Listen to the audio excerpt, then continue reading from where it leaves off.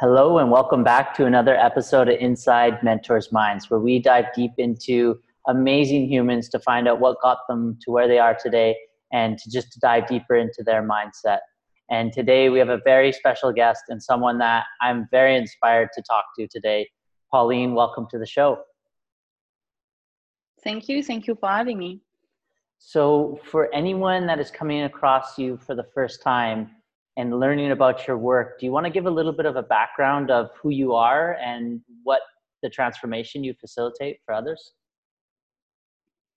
I'm a French girl. Obviously, like everybody's gonna hear my accent in a second. So let's begin by like the elephant in the room. I'm also affected by a chronic condition called Ehlers-Danlos syndrome, a genetic condition that have lead me into a wheelchair a few years ago, and really in a place where I had to fight for myself and find solution. And on the way, I have begun to find hypnosis, cognitive behavioral therapy, anxiety, movement therapy, yoga. And today I try to deliver what I have found helping me and to help people to find their own solution and empower them to live their life to the fullest. Amazing. And actually how you and I got talking was in a hot tub in Nirvana, and you just started diving deep about anxiety. And I remember I asked you this question and it really stuck with me. I asked you, do you think anxiety is an overused word in this day and age? What's your thoughts on that?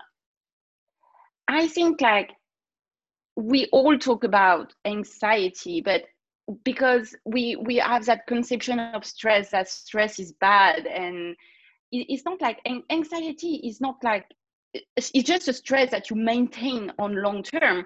So the problem is not like the stress, the problem is like that you maintain it on long term. But stress can be really useful. There is eustress, distress, and I think the problem is not really anxiety, the stressor. It's the way we handle it, and we never give the opportunity to people to learn how to handle. We say anxiety is bad and push that away instead of just learning to deal with the stress in a more mindful, healthy way. So yeah. So I'm so curious. I actually don't know this part of your story. Tell me, take me back to your journey, because your journey just sounds incredible. Like, how old were you when you got diagnosed, and then how soon after you got diagnosed were you in your wheelchair? I always had kind of some kind of symptoms that was weird, but when you grew up in Europe as a woman, you're often dismissed in your like symptoms. It's in your head, it's stress, it's as you can't be in that much pain. And I was a dancer, and of course, like you put a lot of pressure on your joints, so that's normal that you get injuries and stuff. But I was getting injured more and more, and at one moment a few years ago, I was around 27, I was injuring really a lot because my disease, Ehlers-Danlos, come with a lot of dislocation, joint pain. So I could like dislocate knees or shoulders a few times a week. So it was not normal anymore. It was not possible to be normal. Tachycardia when you stand up is not normal. And you know, like, or like those symptoms, fainting because you have to stand up in a queue in a line too long, you know, like all those baby things that make like your life hell on earth. And suddenly I had the chance to find a doctor. I came for an effort test for tachycardia in a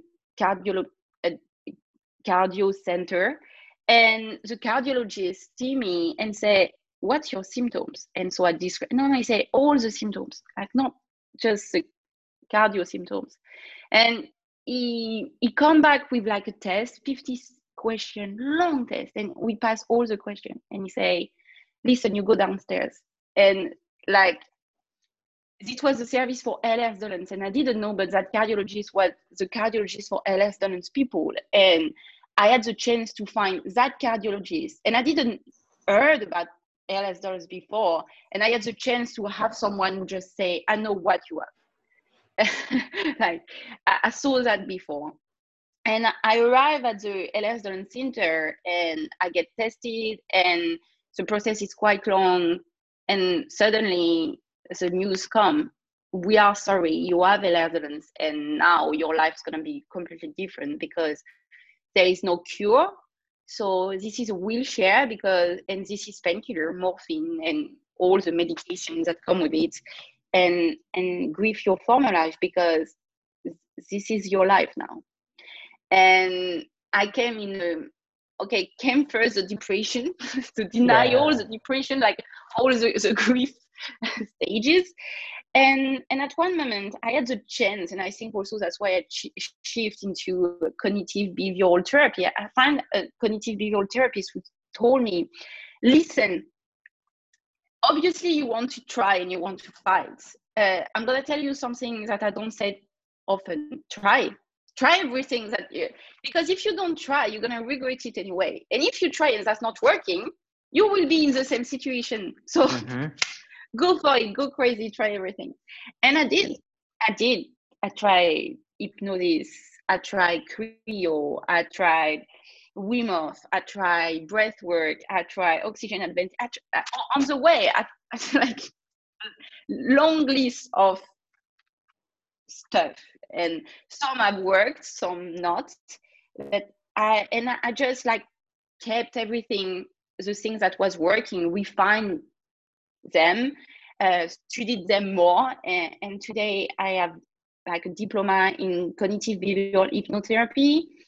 I have also a special formation in trauma disorder, anxiety disorder. I have also a certification in breath work and oxygen. I'm an oxygen advantage instructor. I have a yoga diploma, and yeah, now I continue to refine the subject of epigenetic, because that's it. The solution is there, is inside us. Well, I got goosebumps when you're telling me this. This is just incredible. Like, congratulations on your journey and your inspiration, your success. It's just so admirable to see. Like, it's so often, it's actually something that this weekend that I went through is like, I realized that I'm taking life for granted a little bit. It's just so easy to take life for granted without tuning in and being like, wow, like I can breathe, I can see, I can hear, like I have to be like aware. And so it's just fascinating to see where you come from to what you've just overcome. For anyone, you said a word that I don't know if everyone in the audience will understand, but I think it'd be cool. And I would love to know your experience in it. What is epigenetics, and what have you done with this work? Epigenetic is like a subject that I have begun to go like even more recently, because a doctor told me, what you do is epigenetic. Because when they have begun to see my progress, for example, in dysautonomia, that's a symptom that's come with Ehlers-Danlos syndrome, with fainting. It's a nervous system disorder, so you have the tachycardia and stuff. So when they test you, when they retested me, they say, we have the image of someone under medication, so with you not taking medication anymore. So that means like you master it without anything. And they say that means that what you do for a living change the way your DNA expresses, or like change your symptoms, and it's genetic. So the principle of epigenetic is like, you can't change your DNA, but you can change the way your DNA expresses by the way you live, by the way you think, and the way you eat, and everything, your lifestyle, and also your environment. There is a lot of things that actually influence your genes. at a really deeper level. And you can't change the map, but so what your DNA gonna like how it's gonna express is due to few pillars of health: the way you sleep, the way you eat, the way you move, because you pull on your DNA. For those interested in that, there is a guy called Tom Myers who wrote Anatomy Trains, and he talked more about that. And that's called microtensegrity, for those really interested in that, how movement affects the DNA. And also the way you manage your anxiety, and also the way you manage your environment. So environment, the way you think, your anxiety or your own self-talk, the way you eat, the way you move, and the way you restore and recover. Wow. So would you say then you actually have, you've completely altered the way your DNA expresses itself then? That I don't really care. The only thing that I can really tell right now is like, I'm a genetic disease girl that live without medication, and that few months that I had no dislocation and not massive symptoms anymore.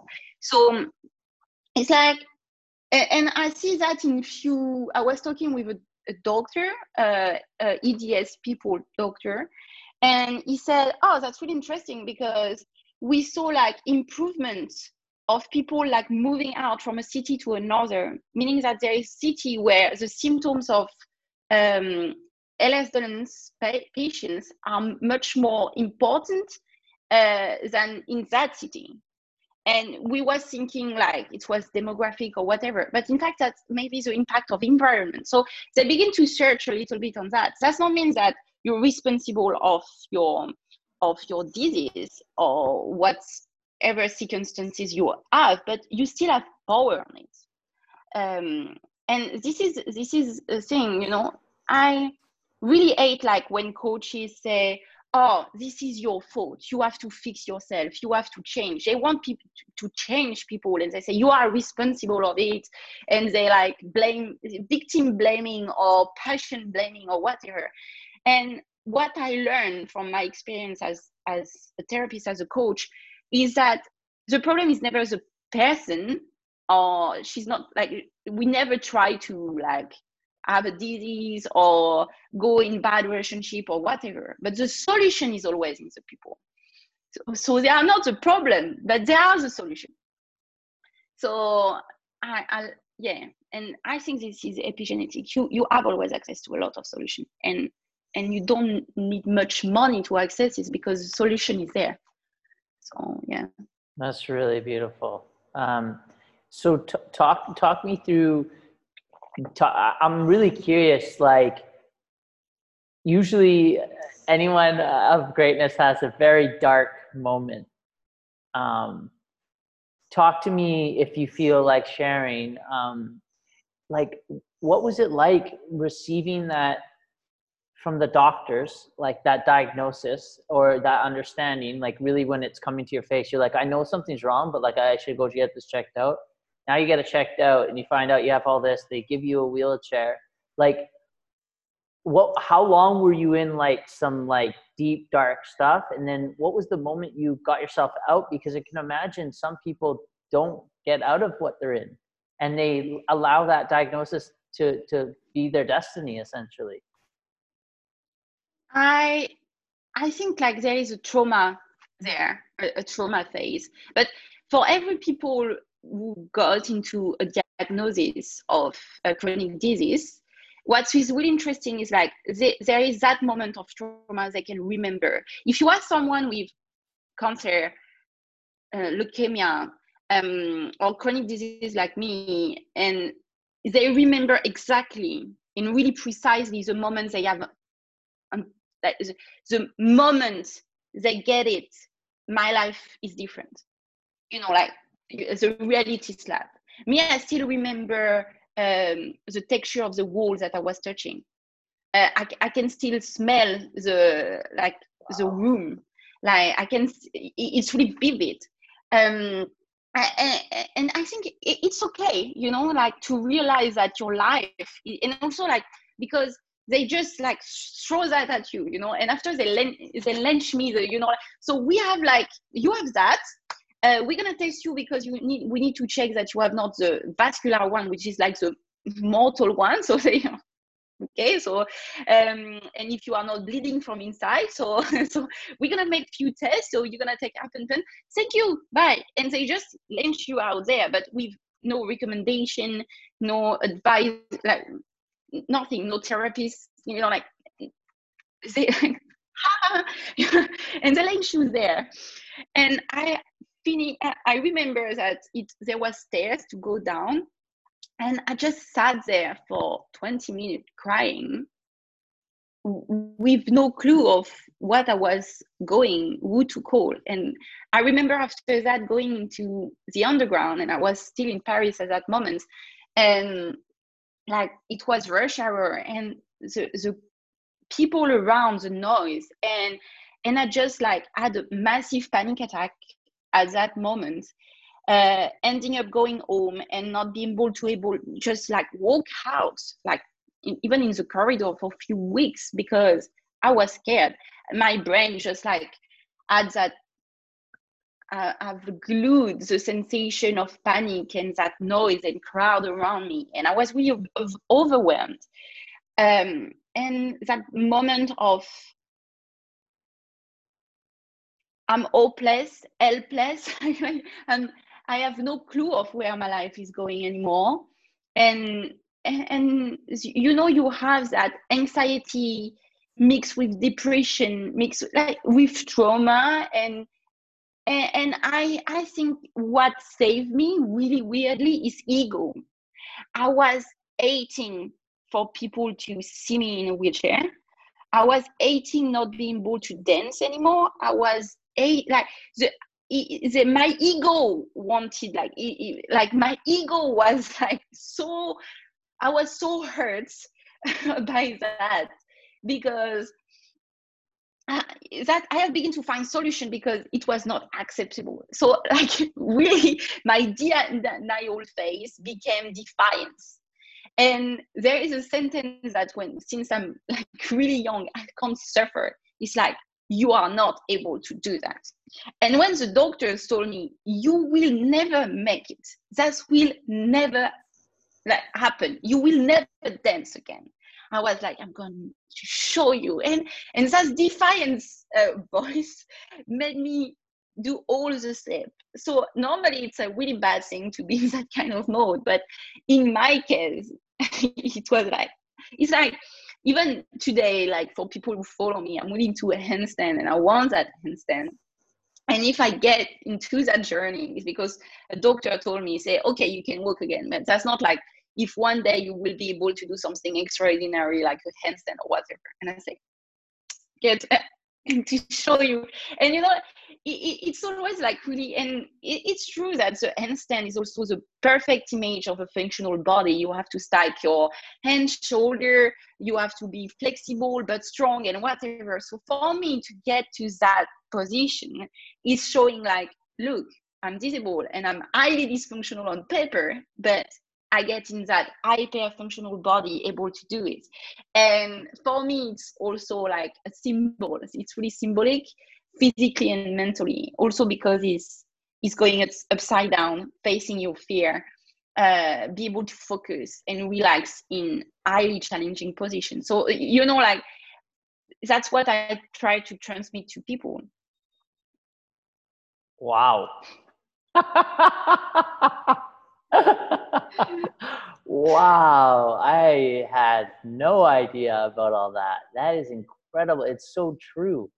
Going into the handstand is literally like turning all that, what they said, on its head, literally. Yeah. So what's the journey? How, let's say from like when you said you were fainting and dislocating and all that, and like, this is what I love about people. It's like you and I trained at Nirvana, you're now in Paris, but when you were here in Bali, like you'd have no idea unless you talked to someone. You'd have no idea all this was going on. So what's that? What's that been like?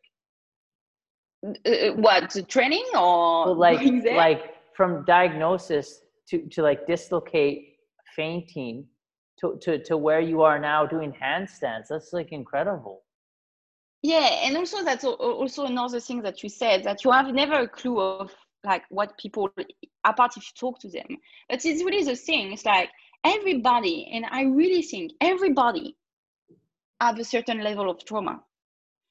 For some, it's really like vivid. You can see it really quickly.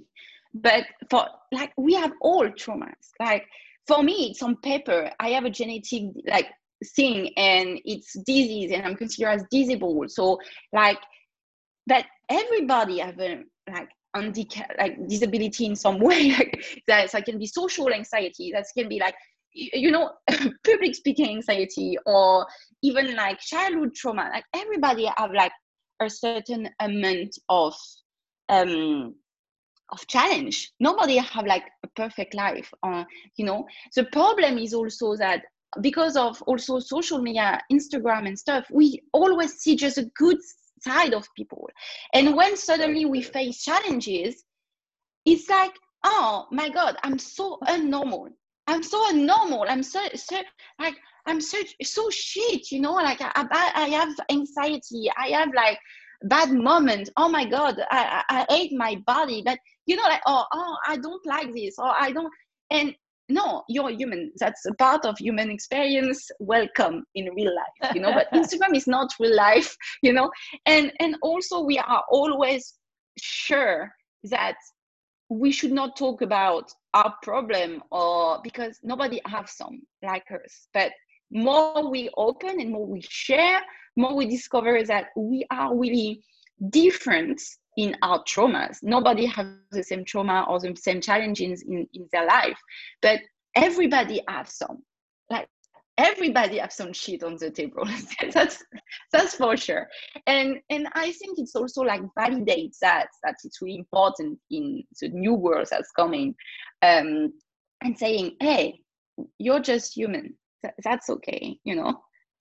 That's not define who you are. What happened to you don't define who you are, but the way you handle it will. And this is up to you. But don't be ashamed of what you lived or what you faced, because this is not you. And we are all there. So, but yeah, I think it's that's also what it's important with the new kind of influencers that's coming out, saying, hey, I have anxiety. It's normal. You know, I think it's really normal. But for coming back to your question about how I did it, I think it's like progress is a process. So it's not coming overnight. It's about testing, trying, failing, going back to it, learning from like, oh, that's not working. A lot of people say, oh, but what if I try this and it's not working? You will learn, because every time you like something not working, the good feedback is to say why it's not working. Why did it's not working really great? It's like when you do like coming back to that handstand and say, okay, why? What did I do differently, and why it's not working there? You know, and you say, okay, so I'm gonna try that, because if that's not working for that reason, that's maybe this will maybe work for this reason. And it's like making a puzzle working together. So building your own solution is always that. It's like it's not like, oh, this is the solution, this is working perfectly, you know. So what diets? Okay, what's cognitive behavioral hypnotherapy work? That mean like, is acceptance working therapy work too? Okay, I'm gonna mix that together. The way I coach today is like my own process to take what was working best in everything and creating my own solution, you know. And that's what I try to deliver, to make a shortcut for people. But that does not mean that they don't need to make their own way and work on it and implement it and integrate it. There is no magic trick. So yeah, it has been a long process. So at the beginning, for example, for dislocation, I have begun to realize that I was always dislocating in part that was like really, really flexible, but also that I had no strength there. And so I have begun to find a solution to try to build more strength with electrostimulation or stuff. And now today I train a lot in Nirvana to put strength into joints and to stabilize, because the problem is not like you're hypermobile and super flexible. It's like you have no strength to hold everything together. So okay, this is working. Oh, pain. Hypnotherapy worked great. Self-hypnotherapy worked even better because I do it on myself, and I know exactly what I need. So that's good. Okay, let's find that. If hypnosis worked great, that means that you can maybe remove the bad idea you have and the misconception and beliefs that like retain yourself. So this is mindfulness. This is the hypnosis process. Okay. You see, it's like a lot of, I know that people would love to hear that there is a magical solution, and if you implement it for 8 weeks, that's going to work great. But that's not the truth. The truth is like progress is a process, and you're going to sweat for it. That's going to be hard. And on the way, you will have, I don't like to talk about relapse, but lapse. There will be moments like of, and you will go back again after, because this is life. This is not that. This is more a wavy process with guessing and a lot of setbacks on the way, but that's perfectly okay. Wow. So you said you don't like the word relapse, but you like the word lapse. What? Talk to me about that distinction. Because relapse is about, I have failed. It's, like people think like, so I have like, okay, I have a progression and suddenly I have a relapse. Relapse means that you have failed and you go back to what you were before. Yeah. Saying you have a lapse is just saying it's a moment. It's like you are, and the difference is like the relapse is I have failed, I go back to what I were before, and all that I have done is like I have erased everything. The lapse means it's a moment and it's an opportunity for me to recommit to what my goal was. So it's actually an opportunity for me to choose right now in which direction I want to be, like I want to go. Do I want to go there? And it's just a learning moment where I can make that choice again and recommit again to the person I really want to be, or to go back to the person I were. The relapse is like erasing all the process, all the progress you made, and all the paths you already made, to say, I get back straight to the beginning. And that's why I think the word you use is really important. And to make that choice again is really powerful. And to say straight away to the top, okay, I have a lapse moment. This is a moment I'm not in such a good space right now, but I can recommit again to that person that I really want to become. And I think it's much more powerful for people to have that inner talk. So I think there's always something powerful about vulnerability, and I feel the space that you feel strong enough to share. I can feel it in you. Correct me if I'm wrong, but when was the last lapse you had, and what did you do to overcome it? Recently, I was in Bali and I was facing a breakup. So I broke up for a really long relationship, 6-year relationship. But it was tough. And I had also a scooter accident.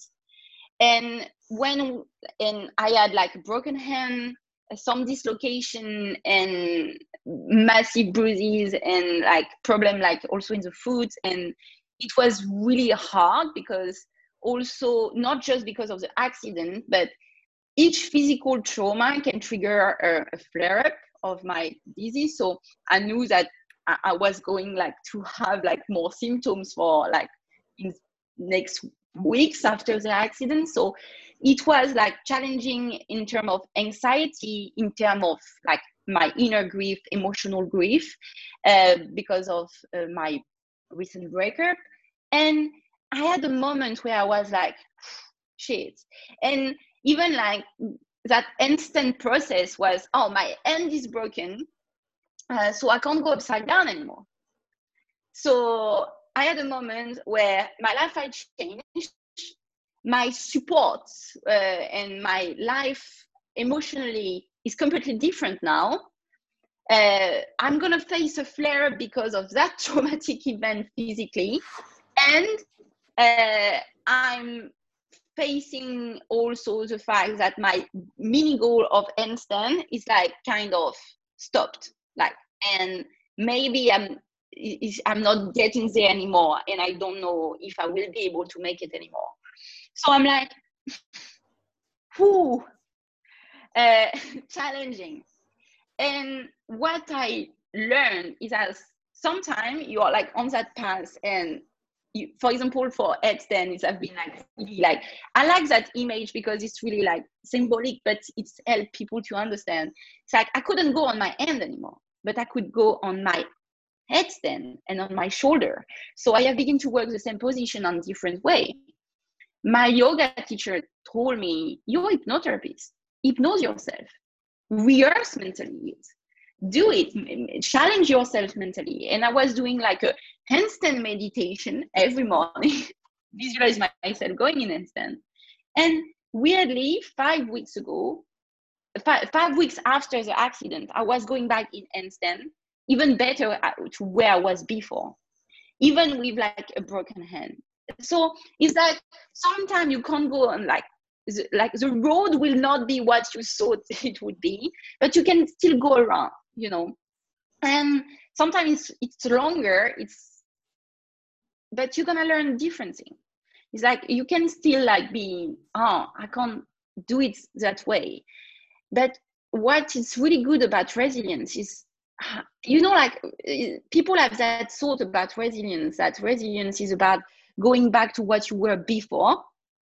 But nobody go back to what he was before. Nobody can tell me after a trauma or a traumatic event, a breakup or whatever, oh, now I'm the person I was like 1 year ago. That's never happened. We think I want to be the person I was. No, you will not. That will not happen. Resilience is about adaptation. It's about not just being able to overcome it, but also building the skills that will make you able to overcome other things on the way. You will be different because you got stronger. People think they got stronger because of the challenging. What does not kill me make me stronger? But that's not true. That's not the challenges that make you stronger. That's the skill you built in the process of overcoming it. You know, that's the skill you build that make you stronger. So when you have a setback, ask yourself what kind of skills and coping tools you can grab on the way. It's like, you know, when you have those games, like virtual games, and you are in a forest and you have like a box and you take the box. I have a sword. Like at the moment, that's not really useful, but like two level after it will be. So take every tool that you can gather on the way, because you never know what will be helpful in next levels. That's so true. Yeah, I love that analogy. That's such a good analogy. Like, this is a useful tool, just not at this stage. When I was in a low point in my life, some of the things that I understood, I had to just not use because I wasn't at a place to be able to use them. Because it's like, to give you an example, I was 2 years ago, went broke and had to live out of, I didn't have to, I chose to too, like, but my options were I had to live out of a van. That was my options. And I had to eat out of the dollar store. And so I had to eat genetically modified food and like basically crackers for dinner. They couldn't afford anything else. But like all the knowledge of nutrition as a tool wasn't helpful in that moment, because I was like, I don't want to know all this about food because I couldn't afford it. Look also the other picture. You can also say, okay, I also know what is the tool you made also in that moment is that ability to know that you are able to live with less, like, not such a great level of comfort. Oh, I'm able to do it. For most of people, that I'm gonna face like discomfort is really a big anxiety. I can't have a house, like the Maslow pyramid of needs, like physiological need. Can I eat, have a shelter, whatever? Those physiological needs before the safety and after the social engagement. So building the fact that you can like when people ask me what's the biggest threat of the new, like that new generation, comfort. I think comfort's gonna kill us. Really, I think like we normally we should seek comfort for survival, but it came to a point that we seek comfort to just for the sake of having more comfort food, more easy delivery, more fasting, Amazon Prime. You all want quick, and this is what's gonna kill us. I hate this sentence by coaches who say out of the comfort zone is where magic happens, because that's like saying to people that comfort zone is where you are. Like, you should stay in comfort zone. That's where you live. And sometimes when you want magic to happen, you have to go out of the comfort zone. No, that's the reverse. Like, we have no needs for any comfort. We just need to go out in the comfort zone to get some comfort and bring back some comfort and just like take what you need. Like cavemen, he go out, he search for like a skin to be more warm, to not die. That's not means that you have to have all those clothes all the time on you. So I hate this sentence about out of comfort zone is where magic happens. No, not going so much in the comfort zone. This is the thing. Just have less comfort and just take the comfort as you need it. Like reverse process. I think we have shifted perspective. It's like, do you really need like I don't know, 2 pack of Toblerone, or do you really need like this? Like I had a friend like a few days ago. It was in Paris, because in Bali that's really different on that.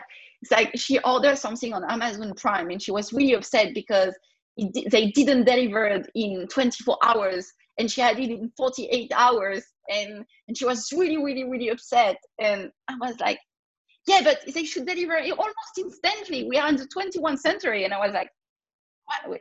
And it's like really an important object.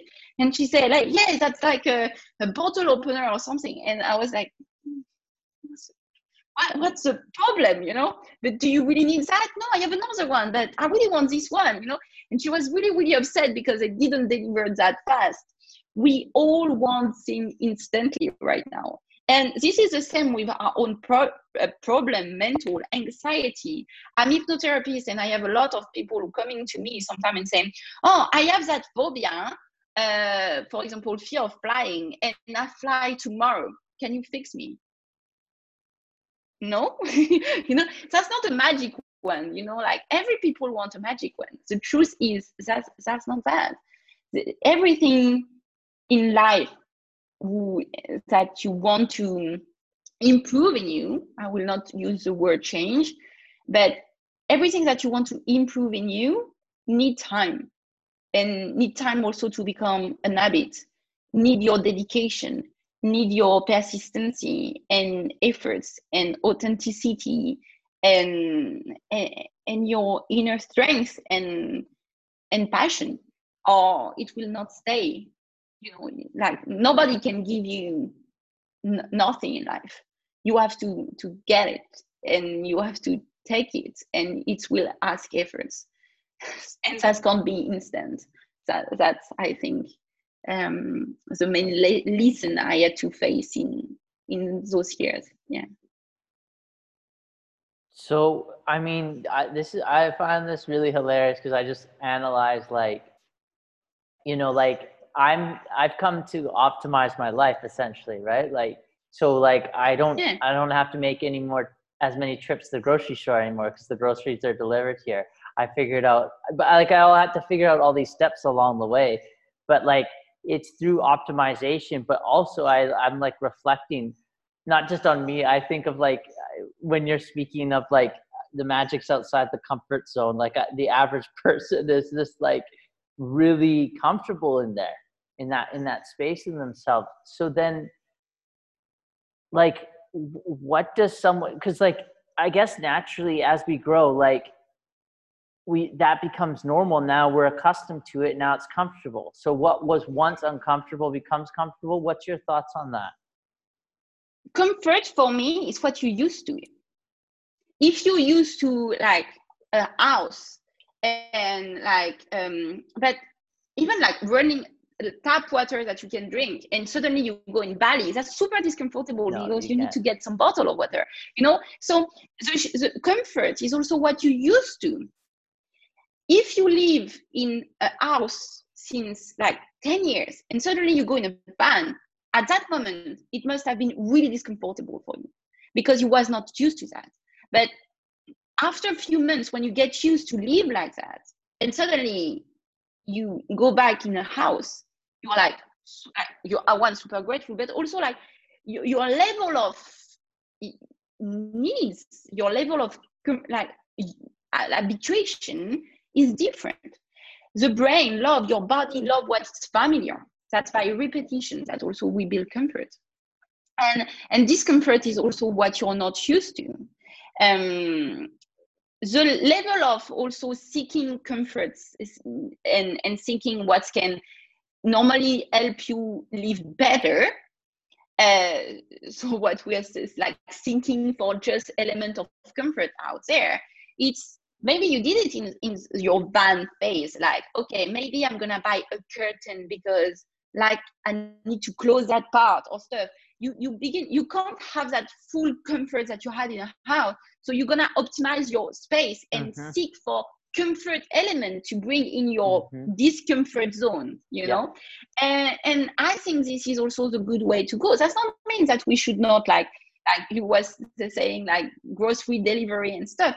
Like I lived in Bali too, you know, like Gojek. Oh my God, you know, like the first days in Paris, I was, okay, I'm hungry, I'm gonna Gojek. I said, Gojek don't exist here. My God, what you know, like massive labs, you know, like, oh my God, why Gojek is not existing here? You know, but the truth is, like, when you, it's comfort. If you do grocery delivery, you talked about optimization. If you do grocery delivery just for the sake of not walking to the grocery store, it's, for me, it's like, going again, like comfort zone and thinking again for comfort. But if you do that for the sake of, at that moment, it saved me time to like work out, going to the gym, or that saved me time because at that moment I can work from home on whatever editing I have to do. And I prepare my grocery on the computer. They deliver it as I work, and when they deliver it, I stop working and clean everything. It's optimization. It's also that why do you seek for that element of comfort? What's the purpose of it? And sometimes when you ask people, they have no clue. They seek comfort for the sake of comfort. And I think that's why I think comfort is gonna kill us. You know, when you face a chronic disease like mine, you know that you can't always prevent bad things to happen. That discomfort is life, is not supposed to be comfortable all the time, and life, and it's not in comfortable space that you grow. It's like trying to stop the rain, and because you don't like the rain, but if it's not raining, there is no green space. Sometimes it's rain more than other, and on some places the rain falls more than in other places. I lived in London, I can tell you that. it's rain every day. Uh, I'm in Paris right now, it's raining, and I'm sure in Bali it's not. And that's like for people. On some people, the challenge is gonna like fall more often. That's not mean that bad people or that bad places. That just means that it's different. But maybe they are greener. There is more growth there too. It's like it's different, and we really think that challenges, rain moments are bad, but that's not true. That's absolutely not true. There's sun behind those clouds. And also that just like we really think that I know that's a conception that you should be happy all the time. Mm-hmm. You should have like a perfect life. That's not happen. Mm-hmm. This is life, guys. Like, mm-hmm. and trying to push that away and trying having the perfect life. And like I have my yoga teacher said me once, what's the goal of people?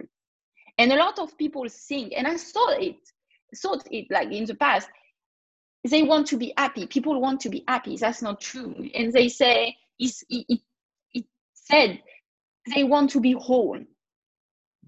There is nothing you can add to yourself that will make you more you. Mm-hmm. Everything that you have ever needed is there. Everything, and if we remove something, that's not you. But if we add something different, that's not you. That's also why I don't like the word change. You don't make change people. You make them grow. This is completely different. The tree, when it's a baby plant, and the tree is not different. There is just growth in between. You can improve. What I learned from myself and coaches in coaching people is that we really think like people need to change, but they are perfectly perfect as they are. And all that they think is bad, you can reverse. Every vicious circle in people can be reversed in a virtuous circle, like in a good cycle. And this is the trick. It's like people think like bad diet, but you can transform a bad diet in a good diet. Everything that can destroy your life can improve it also. And it's just about shifting the perspective. I have a bad diet, so switching in a good diet. My breathing is dysfunctional, so I have a functional breathing.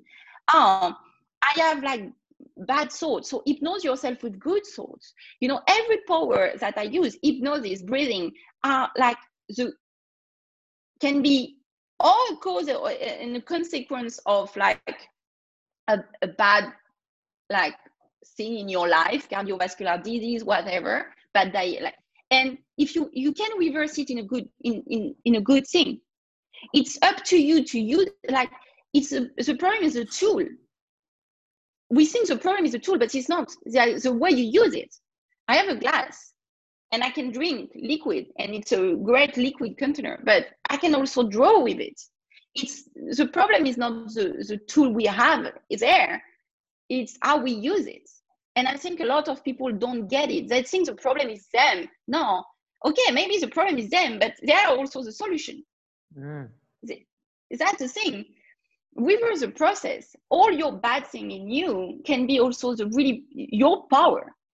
That's what makes you strong. And thinking that you need to add or remove things from yourself is, I think, the misconceptions that make people like go the wrong way. They try to add stuff to themselves. They try to remove stuff from themselves. They try to change. They think they have to change themselves. No, there is nothing that you can add to yourself that will make you more you, or remove to yourself and that will make you better. But take everything in consideration. Take all your bad patterns, all your polarities, and make them work and serve you. Because that's it. You are just in a pattern that you like, your polarities don't serve you. But what happens if you manage them, handle them, and make them work for you and not against you? That's what happened with epigenetics. I changed my diet. I changed my way of breathing. I changed my way of working. And what's worked for me will certainly not work for everyone. But what I can say is like every people have the solution in them. I love that. It's so true, and I completely echo what you're saying. That's so beautiful. I would love to hear your perspective. Since being a psychologist, I don't know if that's what you would call yourself, but just to encompass some of your work, I'd be curious. What do you think social media is doing to our psyche, and what do you see is going to be our future with social media, and what kind of effects is it having on our brain? That's really a bad subject, because as we were saying, I think it's also showing that perfect image of happiness that it's a problem. Like, we show the best of our life, we show but we don't show the setbacks, we don't show reality. Like, but the problem is like we don't show reality, but this is real person that deals and go on Instagram. I had to face some influencers because, for example, in Bali there is a lot of influencers, so I got in touch with a lot of people, even with a lot of followers. And when I was like asking for tips and stuff, they was like telling me about those strategies and stuff, like follow and follow. For those who don't know what's follow and follow, it's like you follow that person so they see you, and right after they have followed you, you unfollow them. And I say, this is bad. This is not something that we should do. No, that's mean. You know, like, hey, I want to be your friend. That was a trick. No, that's just for you to then everything. Like, you know, like all those principles. And I was like listening to like also like selling those products, saying, this is a bottle of Vita Coco stuff, and do you drink that? No. So why do you like advise people to drink it? No, it's shit, but like they pay me to say it. And you're like, you know, it's bad. Or, oh, I'm gonna criticize that cause because it's controversial and stuff. And you're like, oh, I don't like what you post, so I'm your friend in real life, but I'm gonna unfollow you or stuff or whatever. And all those principles. And when I said that, you realize that you like, it's bad. You know, you will not do that in real life. Yeah, but it's social media is different. And I have begun to say, no, it's not different. You deal with real people. They are just like a screen away from you. So when you behave differently because it's Instagram or social media, you're like, your word have meaning, and meaning have consequences. I don't remember who said that, but this is the same thing. It's not because they have a screen of difference that the person is not there. And I think the problem is like we see insult, bullying, and that's make everything, the communication, easier, but also all the bad thing in communication, bullying, those bad behavior of rejecting, ghosting, and all those baby mental abuse that we can see in real life.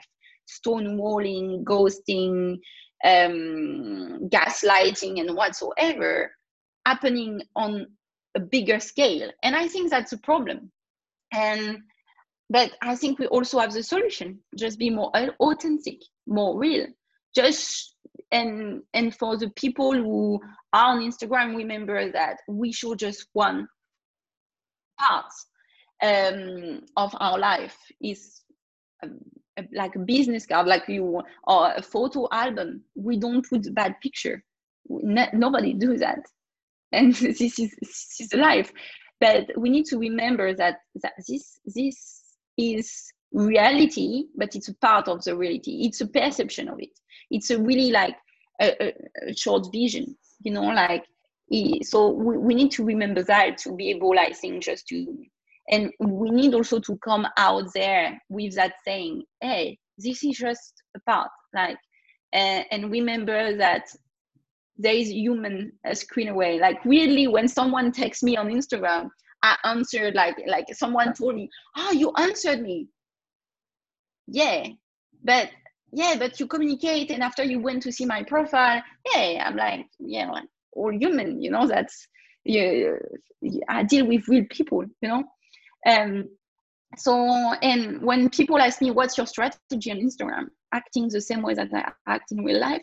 you know? I think, I think that, yeah, that's what I think about social media, but I'm not like really good at social media, I think, for that reason. But I think we should also stop to like saying like, see the number of followers as a metric for the value of people. Also that.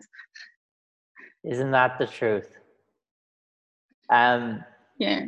So for myself, I'm about as raw and unaware as it gets. I'm getting a lot better now, but that's why it makes me laugh, because like all these things that people are doing, that for me, I'm just at the beginning of it. I got social media last year for the first time in my entire life. So all these different things and strategies humans do for whatever their motive is I find it really interesting. I'm like hearing it for the first time, you know. So but also what I try to do too is like, you know, I want to be, my intention is to try to be as close to my heart as possible, as digitally as possible, you know. But I find it so fascinating, right? Because like if I look at my own self, like when do I share, or when, like I'm just thinking about like I'll do stories today, but like this story I'm going to tell is just something I feel inspired telling. But it's like when we capture a moment, it's going to be tops 15 seconds. Well, that the actual environment, the situation that we're in is like a lot more than 15 seconds, and a lot more things are happening in 15 seconds, and there's just one view of it. There's so many different viewpoints of that moment, so it can be difficult. And also, like, you know, like, but I know that a lot of people struggle with that too. It's like you have those people that you meet from their social, you have the access to their social media, and you meet them in real life. And some people were like, are they the same person? It's not possible. They don't think the same way, they don't act the same way.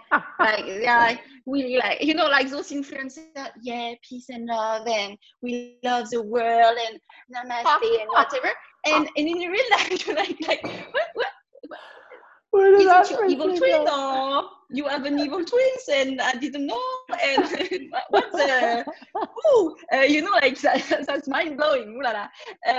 And you're like, all that energy is spending to show off something that's not real, and after acting completely different way, and you're like, and you have those person who have like on Instagram, they are so fun, and you're like, they're exactly the same person. Like, and you have that congruency between the two. And I think like when you ask what I think the problem with social media, I think congruency. I think authenticity and congruency, and you know, all those things that make also you know what's really interesting when you, for example, have the word confidence. Confidence is about security, the stability. You're sure, you're certain of something. And I think that what will bring confidence of people is to be more congruent, more authentic, have more persistency and consistency, more reliability. And I think that's what we begin to lack on social media, because it's begin to be acceptable to like be two different persons for the sake of the gram and the numbers and the metrics. And to be like also, if you want to be successful on social media, you have to influence, to be an influencer that way or that way. And we begin to say to people, and I think it's like a little bit vicious there, that they need to be someone different. They need to be as the others to be valuable and to have followers and stuff, instead of being themselves. And they try to do like the others and to fit in a strategy. But the problem, I think the really big change of strategy is like allowing to be yourself and accept yourself, not because you are perfect, but because the growth can just happen within yourself, and not by thinking and trying to be someone different. It's just having a mask, and growth happening inside, not from outside in, like that's not working this way. And yeah, I just think it's like showing, it's making something shifting in the mind of people that need also to be said.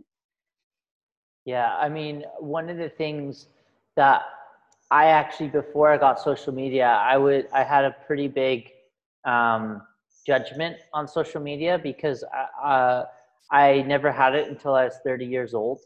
And so I would see what it's doing to us as a humanity, but my lens on it was just I had a cognitive bias, I guess you could say, on it. But then as I've been going into it, I'm realizing, though, on this other side, it's just a tool. Essentially, it's just a tool. Go ahead. And again, the tool is not the problem.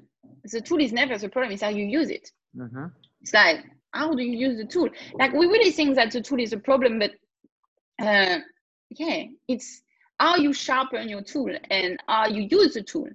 Like, this is actually not, Instagram is not a problem. Social media is a great opportunity to touch a lot of people, to communicate, to gather people together, to bring community together, to spread awareness, confidence, and good communication. But that's the problem. Is like, again, we talk about the good positive cycle and the vicious cycle. That's not what there's a problem. That's not the tool, and what's inside is how you use it.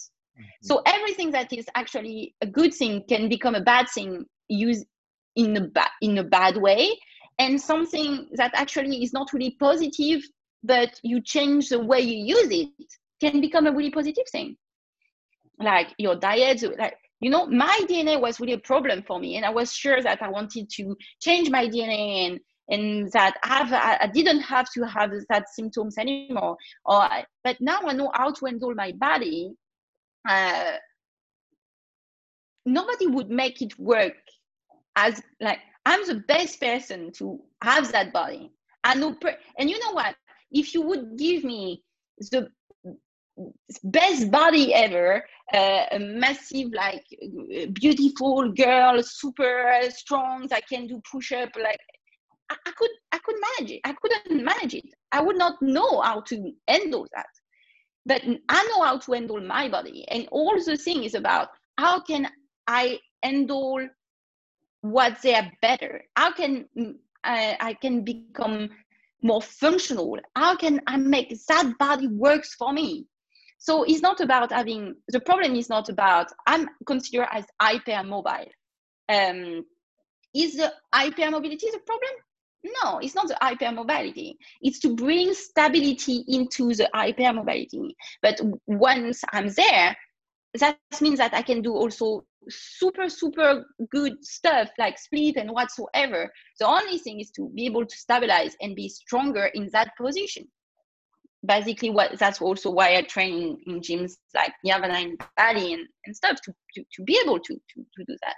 So again, everything that can be used badly, and it's just about to handle it in a better way. So yeah. And so how can you relate that to what we're experiencing right now on our planet? On the planet, you mean? Well, like COVID in the climate that we're in right now with everything. How's your experience been on it, and what's your take on it?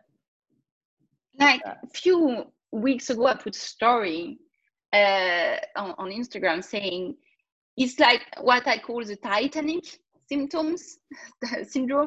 It's like, if sometimes I ask to my clients, if you want to save the Titanic, what do? And they say, remove the iceberg.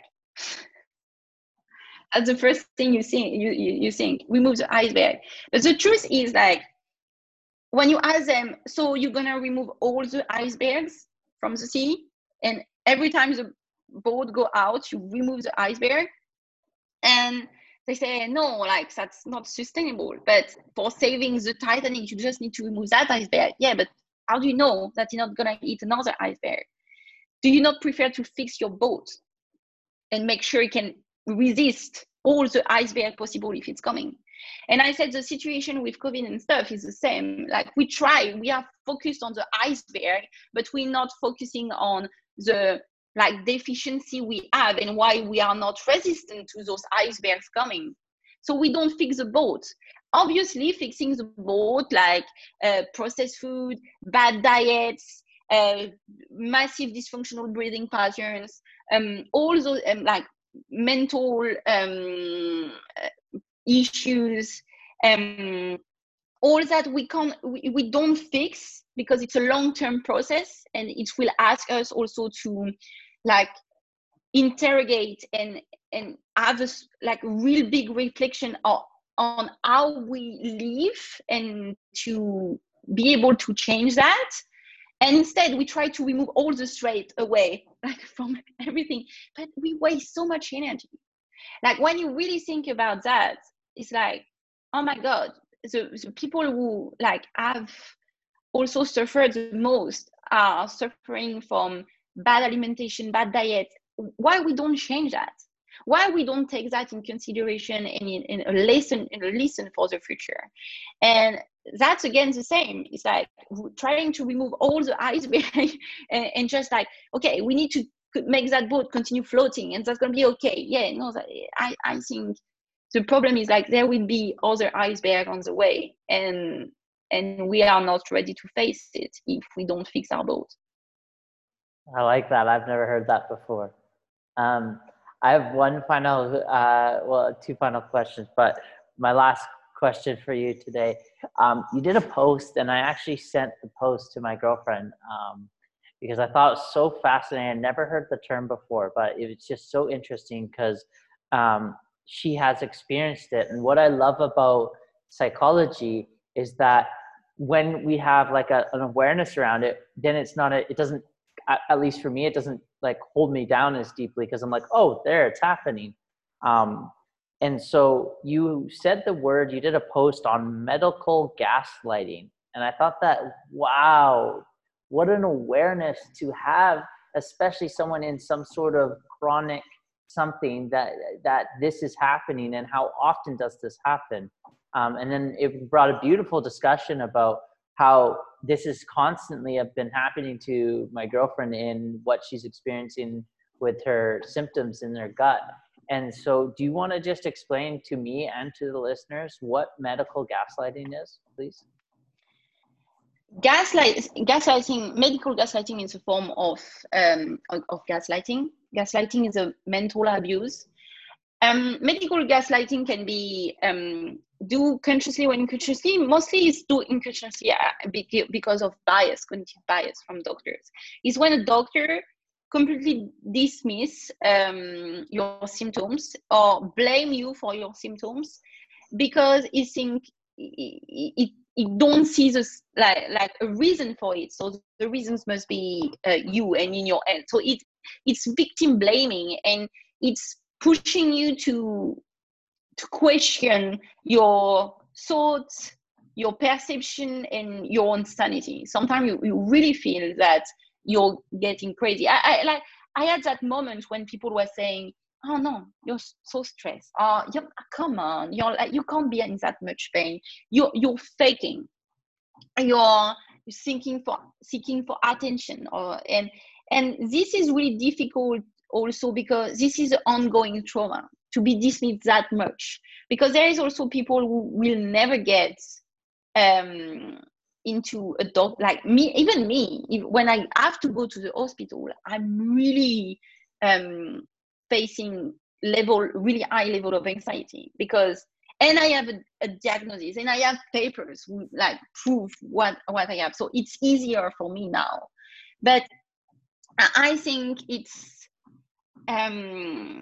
what you was describing is with that post is that And that's why I want to bring those subjects into light, is that at the moment you saw that post, you say, oh, I didn't know. Oh, this is actually what's happening to my girlfriend. So you engage a conversation. She feels validated. So suddenly it's like, I am normal. I understand the process. I know this is not me. I know I have a certain level of validation. That also allow you to understand her more in her, like, in her own challenges. So this is a magical thing with awareness. When you begin to like be aware of things, you don't act the same way. And this is what I try to do. For example, when I talk about, a few years ago now, I wrote an article about spoonies. Chronic disease people are called spoonies because that's how we handle our energy with like the image of spoon. And when some people, like, I wrote the article for explaining to my family and friends what I was living, but also in the like purpose to like have a medium for people to say, this is what I live, look. Because sometimes the problem with medical gaslighting is also family gaslighting. No, doctor says it's not possible, so it's not possible. So we are like we isolate ourselves as chronic disease people. But I think it's not just like chronic disease patients like me, it's also people facing health anxiety or trauma disorder, people facing, I don't know, binging problems or pulling their hair, and they have no clue that actually there is a powerful thing by saying to people, look, this is not just you are not alone. And also to be able to create a support to make family and friends understand and say, this is what's happening. Oh, so you can communicate better. There is when you like make people able to understand what you live, you begin to create that level of empathy that make people be able to live together. So yeah, this, I think, is not just like about medical gaslighting, it's about awareness in general. That, and also like medical gaslighting also opens a conversation about family gaslighting, about gaslighting in general. And yeah. It was so beautiful, actually, Pauline, because I remember distinctly about my girlfriend went on a 70-day detox, and obviously I'm really like intimate with her symptoms. I'm around her. I'm like also in some ways helping her and guiding her through some of the stuff, emotionally and mentally. So like I'm on the ground floor with what she's experiencing. And I can remember, like, after I saw that, I went right to that moment. And we were in the doctor's office here in Bali at this place called BSI. And I remember what the doctor said to her. And as soon as we got out that room, I was like, we're not taking that. That is not coming in here, because that is not a solution. You're doing that. And actually, if the doctor took your whole picture, he would know that would definitely not be the solution. So then I saw that, I was like, before my own eyes, because I haven't really spent too much time in hospitals and stuff, I really witnessed the human ego. And I realized that because this doctor didn't have an answer, he just projected this solution because he didn't know. And he's supposed to be the smart guy with all this data and all this stuff. And he clearly didn't take in the whole picture of her, even though the space is supposed to take in the whole picture, didn't consider her as her entirety of her body, and just purely medical gaslighted on her. And I sent that post to my girlfriend. I was just like, this is what happened. And like, we walked out that day, and like, she hasn't really been supported in the way that I guess I've supported her through her medical journey. And I was just like, absolutely no way. We are not accepting that. It's also to be, I think there is two symptoms in also what you describe. It's like about the bigger picture. It's like, I like that image. Sometimes I share it on my story. It's like 5 doctors blinded, and touching an elephant, and he say, oh, this is Yes. a pillar, this is a thing, and because and he touched, oh, this is maybe a plant or whatever, and because and someone step back with not the blind and say, oh, this is just an elephant, guys. And the problem is, like, we don't step out, we don't take the big picture. This is also when I explain that to help with medical gaslighting is to have like a multi-specialty center, because when you have much more people involved in the process, it's much harder to gaslight, because gaslight is generally one person, that's due to the bias of one person, at least in medical gaslighting. And also the other thing is, like, we suffer from like another problem. I saw a post, it made me furious the other day. A thing that a therapist should never say to a patient: I don't know. What's the problem with I don't know? I prefer someone who said to me, I don't know, but let me search on it. I don't know, but let's find out together. Like, we have a problem with I don't know, but actually the people who are the smartest people on earth, who have like, it's really beautiful to know so much about a subject, to say, I know everything, but I'm going to tell you something. The people who know so much about a subject, we always say, this is what I still don't know about that. They are really happy to search more, to research more, and they know that they have not a perfect sense of everything. So I love when a doctor, but also people, tell me, oh, I didn't know about that, or I don't know that, instead of saying, I don't know that, so it can't exist. You know, like, having that ego talking, that also we have put so much responsibility on doctors, therapists, and whatever. They should know everything, or they are incompetent. No, like, competent people are long life learners. They learn every day. And when they see something that they don't understand or don't know, they search on it, and they become like more knowledgeable and more efficient in whatever skills they have. So this is not like a perfect doctor or perfect person don't know everything, like doesn't know everything for sure, but they always push the boundary of their knowledge. And this is the thing. They have a problem, doctors and people in general have a problem by saying, I don't know, but let me search. And I'm really happy to learn. I'm sometimes say, oh, this is why I believe that, because that research is like a bunch of research, she said that. So this is why I believe. But if I'm wrong, and if you have other information there, by all means, give me, say it.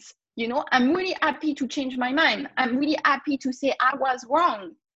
And I think that the massive progress we made in like the history of humanity is the moment we say, oh, we was wrong. The earth is not flat. We was wrong. You know, so it's that process of saying, I was wrong because, so now I know, this is actually interesting. So this is the thing. When a doctor is unable to say, oh, this is new, I didn't saw that before. You know, actually, most of my doctors, for example, my GP in Paris that I really love, she's like, I've been such a useful help for me, is a Lyme specialist, because a lot of symptoms of Lyme are actually the same than EDS patients. And what's actually happening, she say, oh, I realize that I have misdiagnosed some of my patients who actually have potentially EDS. So I'm retesting them. But she had I think the inner strength to call back her patient and say, listen, I met a girl. She have like a lot of symptoms similar as you. And I begin to wonder if you don't have that other disease. And if the fact that the treatment is not working is because you don't have Lyme, but you may have EDS. Would you be okay to be tested? And actually on some people that have helped to adjust the treatment. And she's always like, okay, I don't know that. Can we call someone? And that's also what I've been caring, to be able to refer to specialists, to be able to work with other people. And today, few years after I have 7, 10 specialists around, a cardiologist, gynecologist, a GP to coordinate everything, a rheumatologist, and it's like a teamwork. We work all together to make a solution. And I think nowadays some doctors are like, I need to get the solution all by myself, alone, and I need to be an answer for everything. Hey, like, too much responsibility on your shoulder, man. You know, not working. So I think that's also that ability to say, I don't know. Yeah. What a beautiful experience. I'm so happy and grateful I got to experience it. Now, also with that awareness, it was just, I cherish, even though it's been like a massive growing and a lot of patience and trust, but like also with knowing that it gives me empathy for humans like yourself. Because I connected to someone that I've never really experienced to what she's experiencing in her body to that degree. So it makes me, have empathy when I meet someone like you to like, just know a little bit deeper into all the process. So Pauline, as we're coming towards the end of our podcast, is there anything else in your heart that you haven't expressed today that you would like to express? I think, because we were talking about empowerment and that people have the solution, and some people sometimes ask me that I'm a source of inspiration and that I empower people, and what I always say in that thing, I want people to remember that I don't empower anyone. Nobody has the power to give you power. The power is already there, and people are already really, really powerful. It's just like, because of the challenges they face, they think they have no power anymore. They think that the challenges take out all the power out of them, and they try to find the power out, and it's still there. It's such, they need to use it again. They need to uncover it. And I think it's really important for people to remember that nobody can empower you. They just make that power more visible and more and make you able to use it again when you have like a setback in your life. That's just that. So I don't want people to feel hopeless and helpless. We just remember that the power and the solution is still here, and I've never left. And just, That's really beautiful. I love that. It's so true. Thank you so much for sharing. Now I just go through last round. I ask all my guests similar questions so that the listeners get repeat from but different perspectives. So Pauline, what is other than YouTube, Instagram, search engines, what's your favorite app on your phone? Apart the social media and stuff? Yeah, apart from those. I would say I have two: Spotify and Audible. Audible. Book. Yeah, that's a good one. I really like to practice generally when I'm at the gym or whatever, and even like riding my bike. I always like either have music or have a podcast or have a book. I really like that medium for reading books because I'm dyslexic and reading is really hard for me.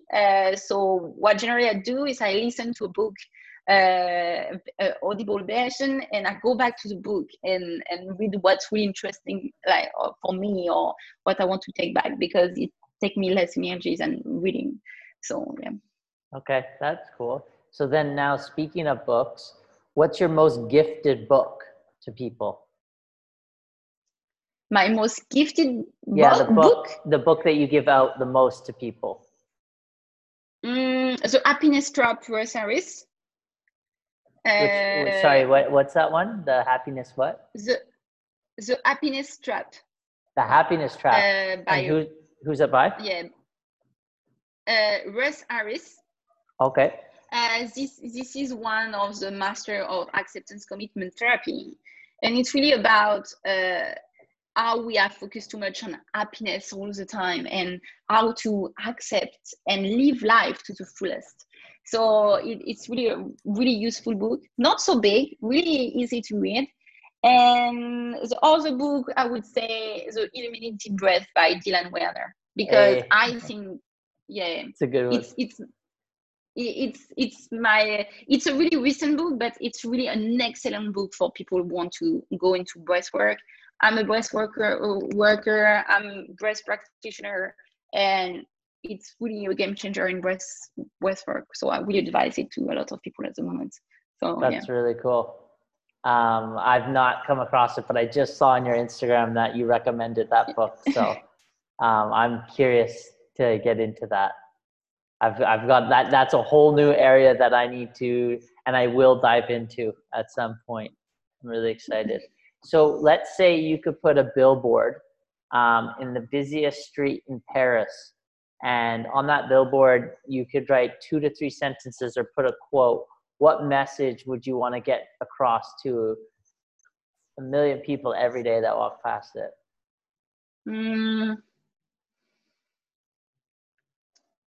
This is like, what would I say? It's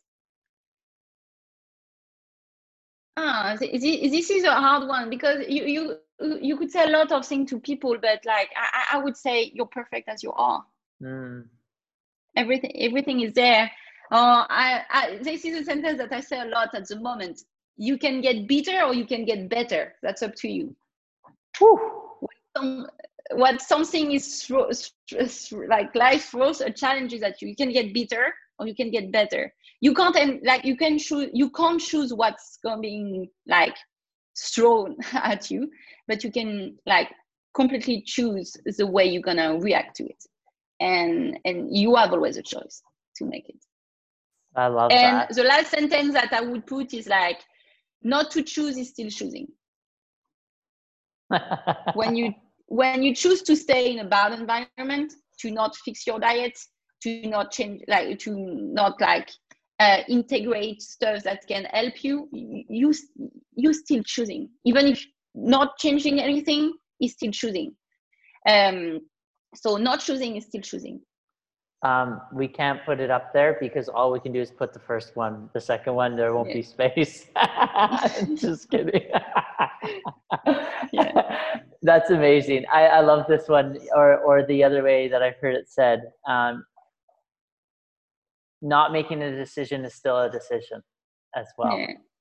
This is really powerful. I remember when I heard that for the first time, I'm like, that is so true. That is still a decision. Just to stay and not make one is still a decision. Yeah. You know, it's like when you stay in bad relationship for you or toxic relationship, it's like, yeah, but I can't make it, like, I can't make a decision. It's still a decision. You decide to stay. It's a decision. I don't change my diet. I can't decide if I want to do it. Yeah, so you have make a decision. You don't change your diet. You stick to that unhealthy diet. You stick to that unhealthy vicious cycle.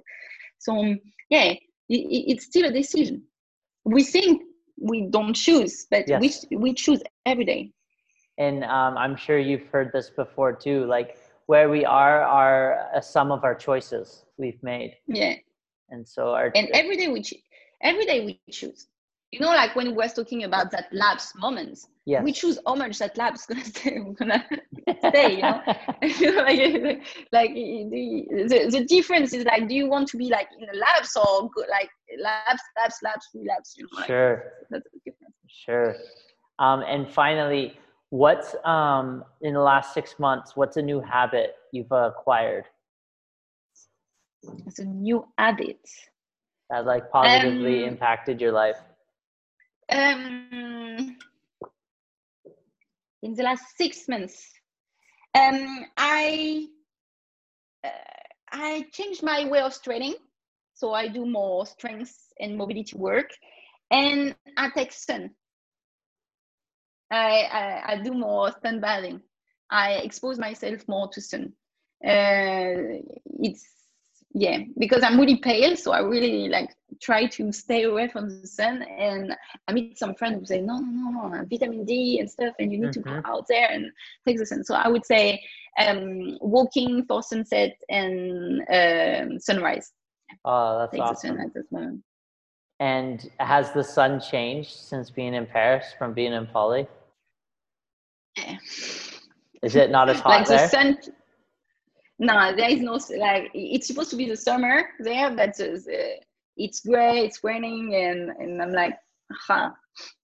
But that's still a beautiful city. But yeah, the weather is not like welcoming me with like a lot of right now. That's so true. The weather here just welcomes you, doesn't it? It's just like, you're here, awesome, we love you.